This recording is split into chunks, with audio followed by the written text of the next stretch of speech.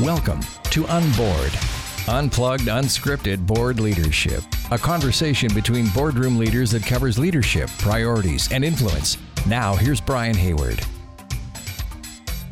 Welcome to Unboard. Today I'm with Garth Manness, who has a long history working with cooperatives, credit unions, and the like. As I'd like to do is tell the world what it is about you. Who's Garth? Hey, Brian. Well, thanks for asking me to participate in this with you.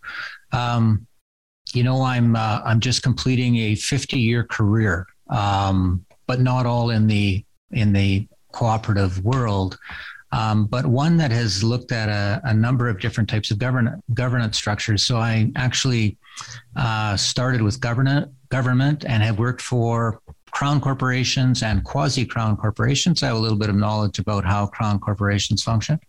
But over the last 22 years, I've worked for Credit Union Central of Manitoba, and the credit union system, of course, is made up of cooperative financial institutions and a very democratic form of governance that has been extremely interesting for me to work through and to understand and to actually make work effectively so that we can, provide the services we need to provide to our tier one members, is what I'd call them. Okay. Was there something about cooperative governance that was attractive to you? Or people ask me about my career, and it was more almost like a random number generator where something came along and I decided to try it. And then the next thing, but was it something that motivated you, the democratic governance system itself? Not specifically, to be frank, I was intrigued about financial services. And so when I had this opportunity, I was actually coming out of my first career, which was in the lottery and gaming industry, which was the, crown corporations, and decided I wanted a completely different experience. This was an opportunity that was there at the time with Credit Union Central of Manitoba. So interested in financial services, came into it, didn't appreciate the cooperative structure, the democratic structure coming into it.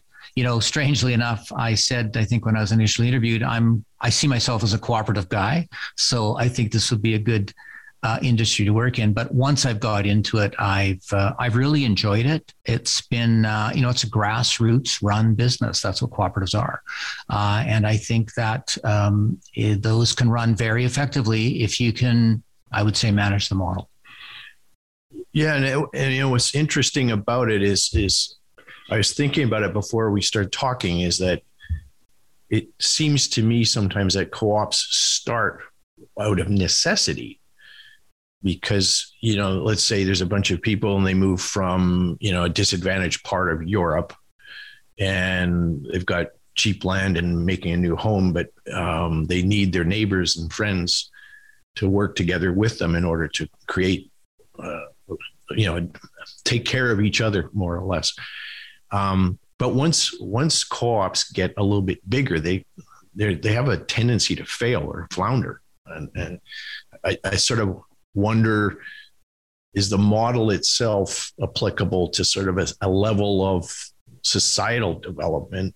And then once it gets, you're competing against companies that are publicly traded, that it's difficult.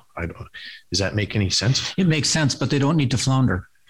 So that's sort of my perspective that I've gained over the years I've worked here. Because you're certainly right in terms of how cooperatives and how credit unions started. It started in the 30s in Manitoba. I mean, if you go back to Desjardins, we're over 100 years old. But if you look at Manitoba, the cooperative movement, credit union movement, is about 75 years old, and it started because primarily, I'd say the farm community, but it's actually broader than the farm community. People are not able to get the financing they needed out of the larger banks, and therefore they couldn't do what they needed to do either on a business side or a personal side. And so, people came together to form cooperatives to help each other out. I deposit some money and you borrow it and you can do what you need to do and I get some return on my savings. And so have the credit unions flourished initially but also developed, I would say with not the strongest business acumen that they should have. But as time moved on, the skill set of the management group, the understanding of what it was going to take to be able to serve members, and the loyalty of members to that cooperative, because that cooperative has helped those members survive in their tough times. So very loyal. And the challenge of credit unions, cooperatives over the last 20 years has been what you've said, is you have to find a way to be competitive in terms of service offerings to your members when they have lots of other options. But the very nature that cooperatives are service-based, not profit-based, that they generate their profits in order to provide service as opposed to providing service to generate profits, I think allows well-run cooperatives to be able to be competitive in an environment where people can access all sorts of services very easily and very readily. We believe that credit unions can continue to be competitive through the years. They need to follow one of the core principles of cooperatives, and that's to cooperate among cooperatives. Scale will always be required, but that scale comes through cooperating in, I would say, areas like investments in technology and those sorts of things. But it can happen.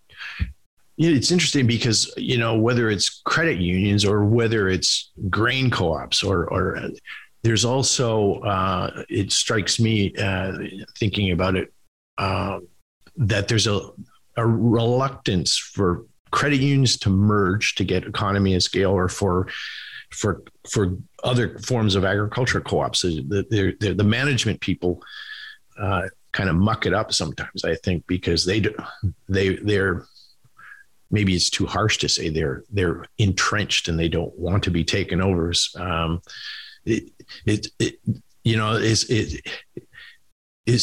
there people or are there co-ops that really believe what you're saying, that we need to cooperate? I guess there are, but is it more common to see co-ops that are protective?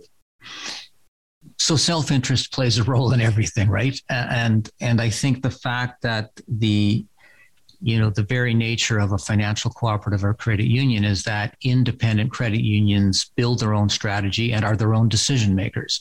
So nobody's going to tell them that they should merge with each other to create scale. They have to come to that on their own and say, that's the best strategy for us moving forward.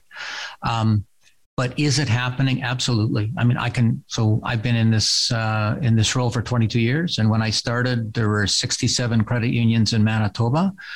And we had just under $5 billion in assets. And today we have a recent merger that's just been approved. We'll have 21 credit unions as of January 1st, 2022. And we're like $38 billion in assets. And the credit unions understand that in order to be able to move forward with things like payments modernization, which is regulations that are coming out of the federal government on payment services to the public, and in our case, to members, we have to create scale to be able to afford those investments. We don't have the money that the big banks have in terms of investing in technology, but we do believe we can invest smartly in technology through scale, and we can actually compete. And so that's what we're doing. There's no question credit unions are seeing the need and the value to come together. It's not driven by members, though, or what you call tier one members. Is it the boards that are driving, or the management? And what's the role of the board there? Should the boards of credit unions be saying, asking their management teams, what are we doing to consolidate? What are we doing to get efficient? Well, the role of the boards, of course, just like any other organization, is to represent the shareholders. And the shareholders in this case are the members. So boards need to be constantly asking their management teams, what is it that we need to do to make sure that we're meeting the needs of our members? And that's where the focus needs to be. And if, in fact, in order to meet the needs of the members, you have to be able to provide the best digital banking option that is out there, then management has to figure out, how do we accomplish that? Mm-hmm. And we can't, let's use our province as an example, 21 credit unions. We can't reinvest 21 times in building new digital technologies and hope to be able to compete with other financial institutions. So boards need to make sure, in my mind, that they are constantly asking management to show them what it's going to take to be competitive in this environment. And management, if they believe the solution only comes through scale and mergers, that's what they need to be recommending. And boards need to understand, in my mind, that that's a risk for management, right? Mm-hmm. I mean, it's a risk for management to put forward a proposition that could do them out of a job. But it's a risk for board members as well, because in my situation that I was familiar with, because I was deeply involved in it, there were board members who were very reluctant to pursue the merger because they wanted to be continue on in their governance role. So that and it became the socialization of it, which is what the lawyers even called it, with the social issues. There was a big fight about what the name of the resultant entity was going to be. Oh, absolutely. Those are all key issues, right? And I think, you raise a good point, because board members, certainly in cooperatives, are the ones that tend to be the most connected to their communities. And the support of community as well as support of members is a big part of cooperatives. And in fact, it's been the development of those communities through the years that has helped those cooperatives be strong.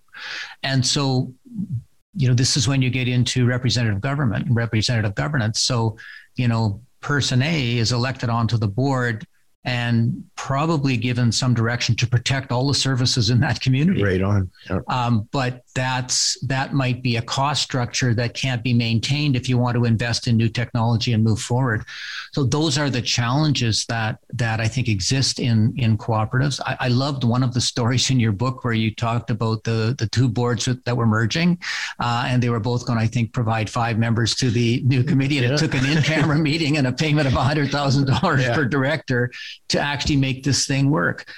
To me, a big part of working through any issue is understanding the real issues that exist, right? And to somehow believe that those connections to community aren't going to influence what that director thinks is wrong. You have to find a way to prove to those directors, this is management's responsibility, and for the directors to be able to comfortably say to the members in their community, this actually is in your best interest. We're going to get services to you we could not get to you in any other way by doing this. And hopefully that is enough to allow those board members to feel comfortable to look at the entity as a whole, which of course is their ultimate responsibility, but tough to do in some of these, I would say, community-driven election processes that get people on the board with their focus to be more, how do I protect the interest of my community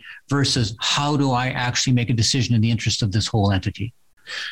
Yeah. And modern governance, whether if you go into the universities, whether Harvard or University of Toronto, wherever, the curriculum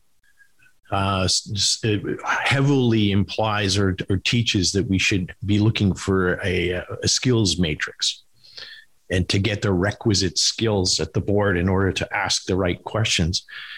And I've found that one of the flaws of the democratic governance process is that it is acutely difficult at times to get the right people.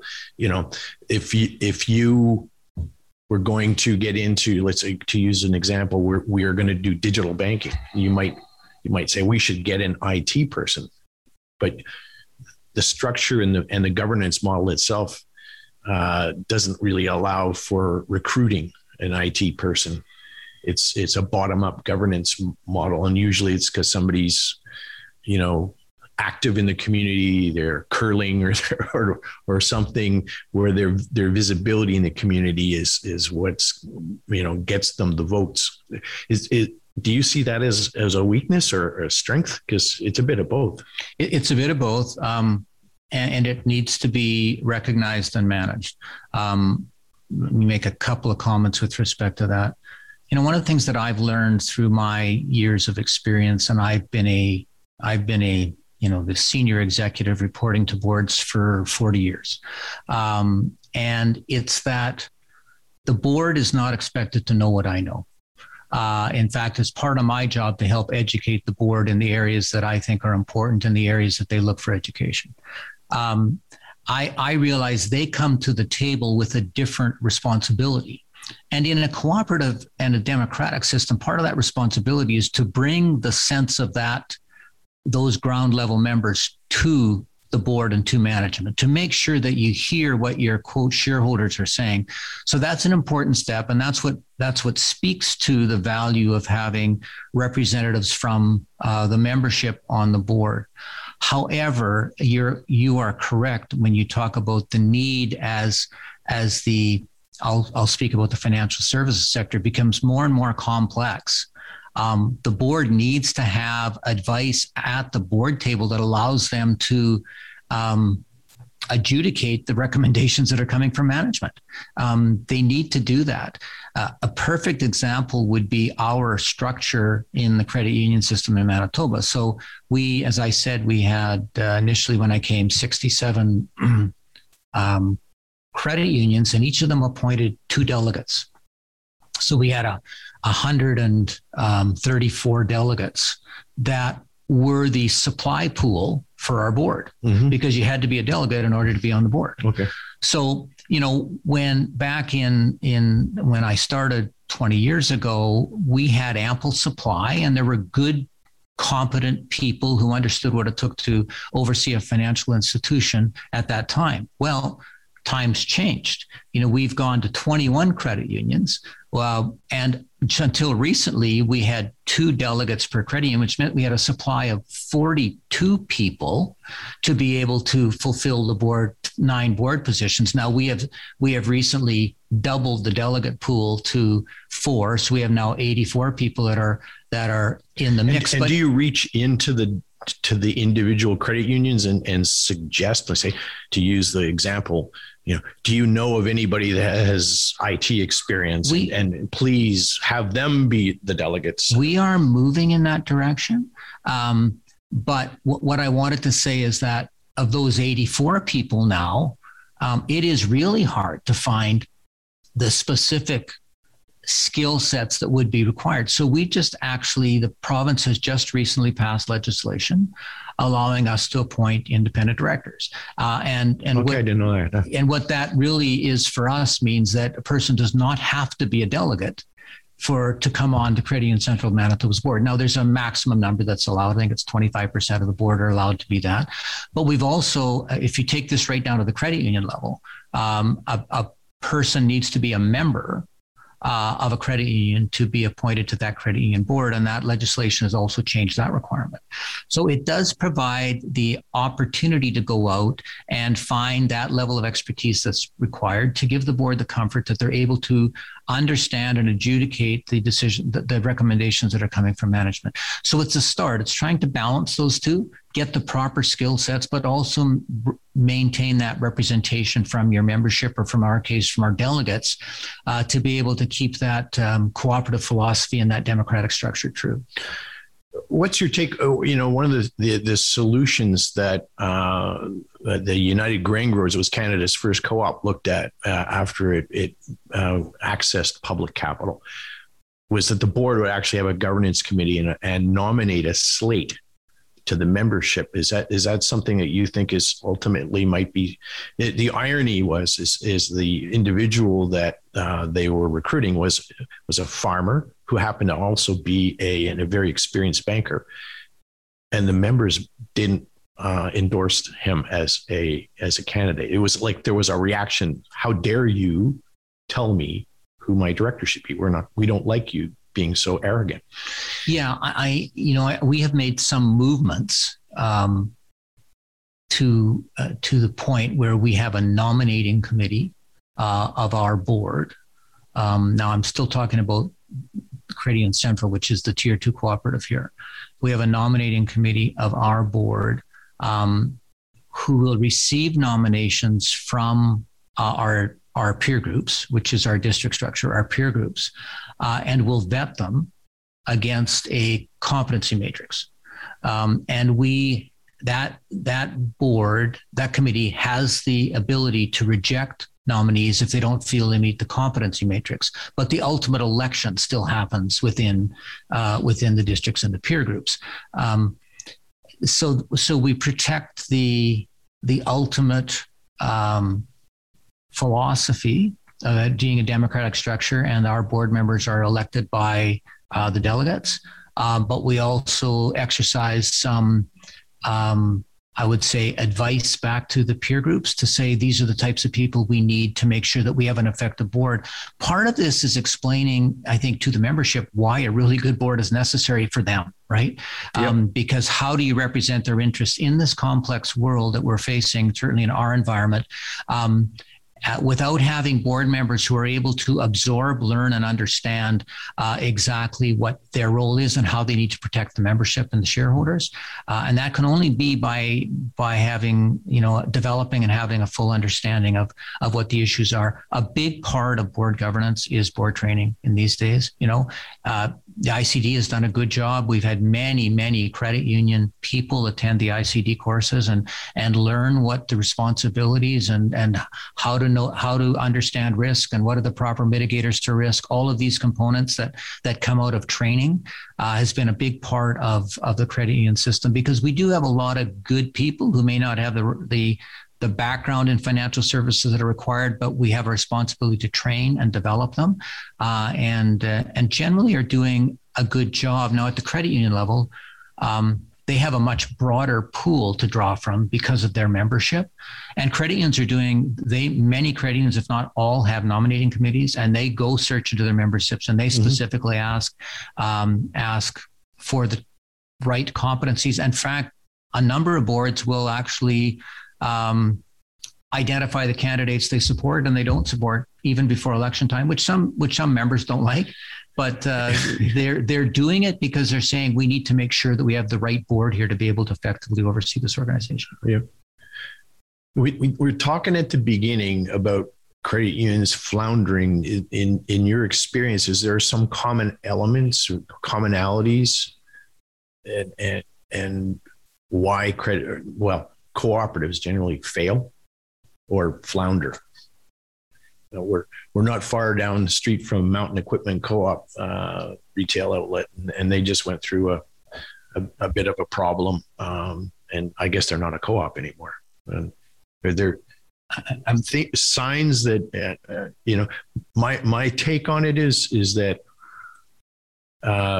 democratic governance is flawed when dealing in situations where there's a paradigm shift in a marketplace, where capital is required very quickly, and that you can only get it from debt or equity, and democratic co-ops and credit unions pay out patronage dividends, and so they don't really have an ability to IPO and go public necessarily.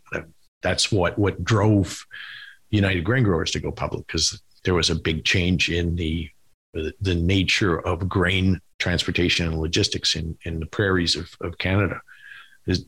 But are there? Do you see or detect any commonalities of when co-ops, credit unions flounder? Well, access to capital is a big issue, right? Because as you said, the source of capital for cooperative enterprise is retained earnings or debt. And so when there's big investments required, there are limited ways of accomplishing it. And that's, of course, why you need scale. And that's why credit unions or cooperatives need to cooperate to be able to find the funds that are needed to make the investments to move forward. And it's interesting because sometimes our greatest strengths are our Achilles heels. And so if you talk about the concept of patronage and the payment back of retained earnings to keep your retained earnings levels low, then you are really removing your ability to make the investments that you need to make going forward. So you really need to be have a very futuristic view to what's going to be required. And I think this is an important role for boards to play in cooperatives, because the tension is short-term satisfaction by continuing to make your patronage payments. But in fact, the need may be to build up your reserves because you got investments coming down the road. Mm-hmm. And so I am not convinced, as you might tell, that credit unions cannot succeed and compete with larger financial institutions, but they have to understand what it's going to take to be able to be effective and provide the services that are needed. And this is where we talk about boards understanding what the strategy needs to look like within that entity going forward, what the members are ultimately going to want. And, we say, well, members won't necessarily be asking for all the services that come out of the entity. They're going to be driven by the leadership in the entity. I think that's what happens in most entities. It's that the leaders are the ones that are looking forward and thinking about what's the next level of service that's going to be asked for, and we need to be able to find a way to provide it. And I would say that's what the folks in the leadership group in the credit union system are doing today. And I trust that they can be successful at it. I mean, I think what happens, you understand the grain industry better than I do, but we certainly have done some research on the pools and what happened to, Manitoba pool, Alberta pool, Sask pool, and all of the iterations that flowed out of there ultimately to Viterra. And one of the things that clearly did happen is when capital became a core issue. And that organizations needed to go to the markets, to IPOs, to bring in new investors, new equity owners. Then the cooperative spirit was lost, and eventually they changed into a different entity, some successfully and some not. I'm not sure that I believe currently that we do not have to do that to be successful, but we do have to make sure that we can find ways to cooperate with each other and make the best use of the dollars that we have. And we have to be able to convince our membership that we are going to need to invest in some of the, new changes in technology, in some of the other areas to be able to be competitive with other financial services, because the loyalty of that member to the cooperative is not such that they will accept an inferior product and an inferior service. You have to be competitive. And if you are, I think there's a lot about cooperatives in terms of purpose-driven organizations, which is, becoming a bigger and bigger part of society, and a recognition that organizations have to have a bigger purpose than just creating a big bottom line.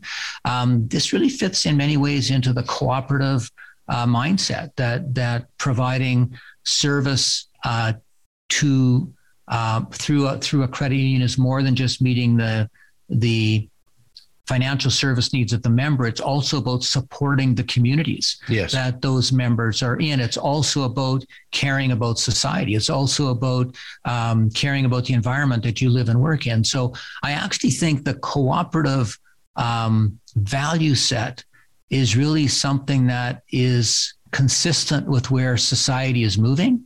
We just now have to make sure that we can continue to be competitive on the service side. Yeah. I would agree from my own experience, and having been chief executive of a co-op that transitioned into being listed, the intensity of pressure to create profitability, it changed.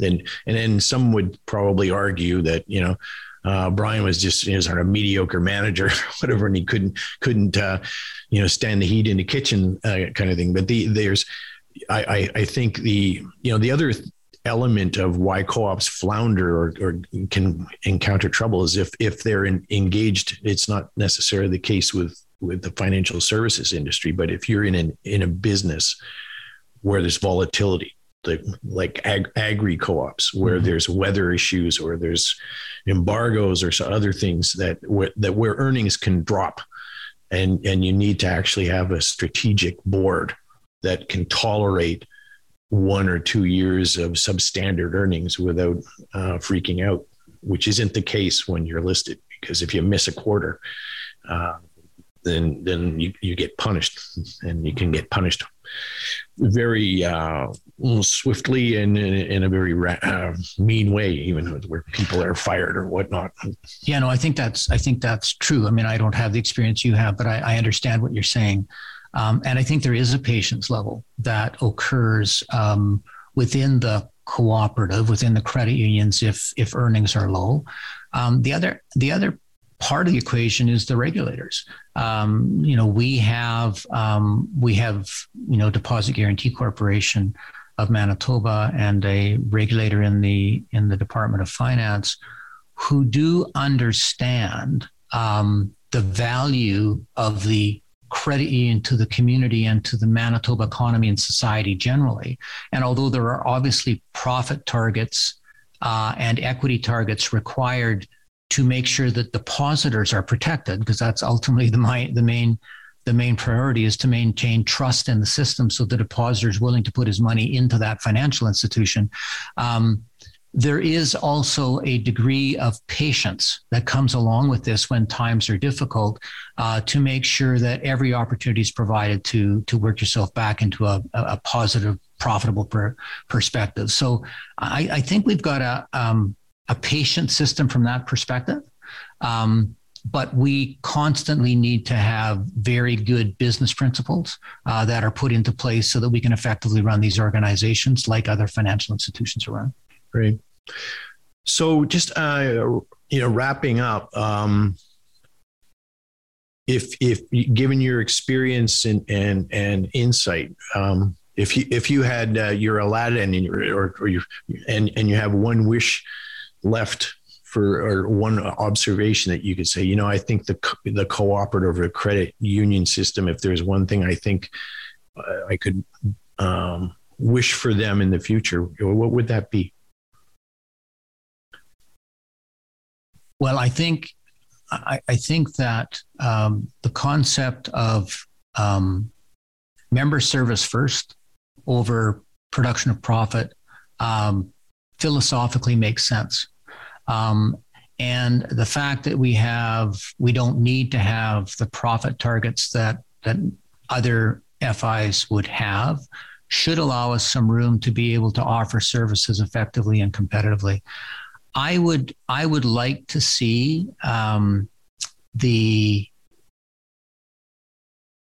credit unions in Manitoba be able to build the scale that they can require to a certain level. It doesn't have to be anywhere near the size of the big banks, but to a certain level that allows them to have the investment they need to be competitive. And I'd obviously want to see that regulations are such that recognize the value of the credit union system, not only to the public of Manitoba, but maybe more importantly to the economy of Manitoba. Mm-hmm. And that the governments see the cooperative sector as an important contributor to the economic engine, and make sure that, tax laws and other laws are put in place that are reflective of that and help that organization be successful. That's what I'd like to see. Yeah, my insight takeaway from this conversation is I hadn't really thought about it, because a purpose-driven organization, that is actually, with all of the focus on ESG lately, that's really what's underneath it.